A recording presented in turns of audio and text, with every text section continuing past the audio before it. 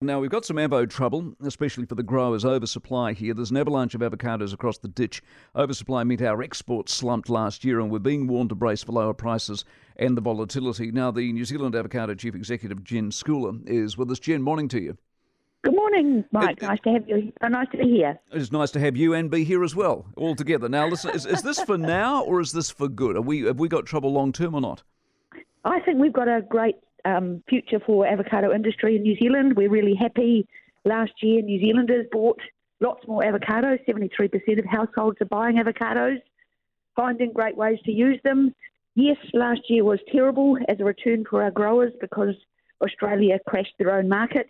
But our exporters were quick to find new customers in market. So the outlook's good, but with some reservations. We do need to plan well. We do need to invest well in our markets. I note you're expanding. You're going from 4,400 to 10,000 hectares by 2040. So obviously you're bullish about prospects.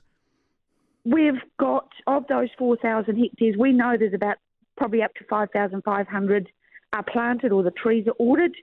The rest of that growth, we don't know will happen. That's a forecast growth.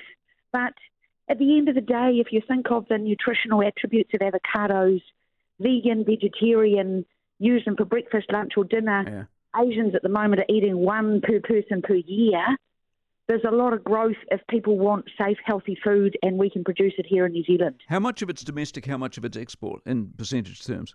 Generally, we export about 60%, right. But we, because we supply the New Zealand market 12 months a year, exports we only do for about 6 months. So we can push that to 70% during our export season. And so, yes, lots more growth to happen in New Zealand, and we believe that there's still potential for increase in consumption in New Zealand, but it's those Asian markets that we want to be out there developing and getting that new volume to. Go get them. Get into it, Jen. I appreciate your time, and of course domestically that means the price is going to be reasonable, I hope.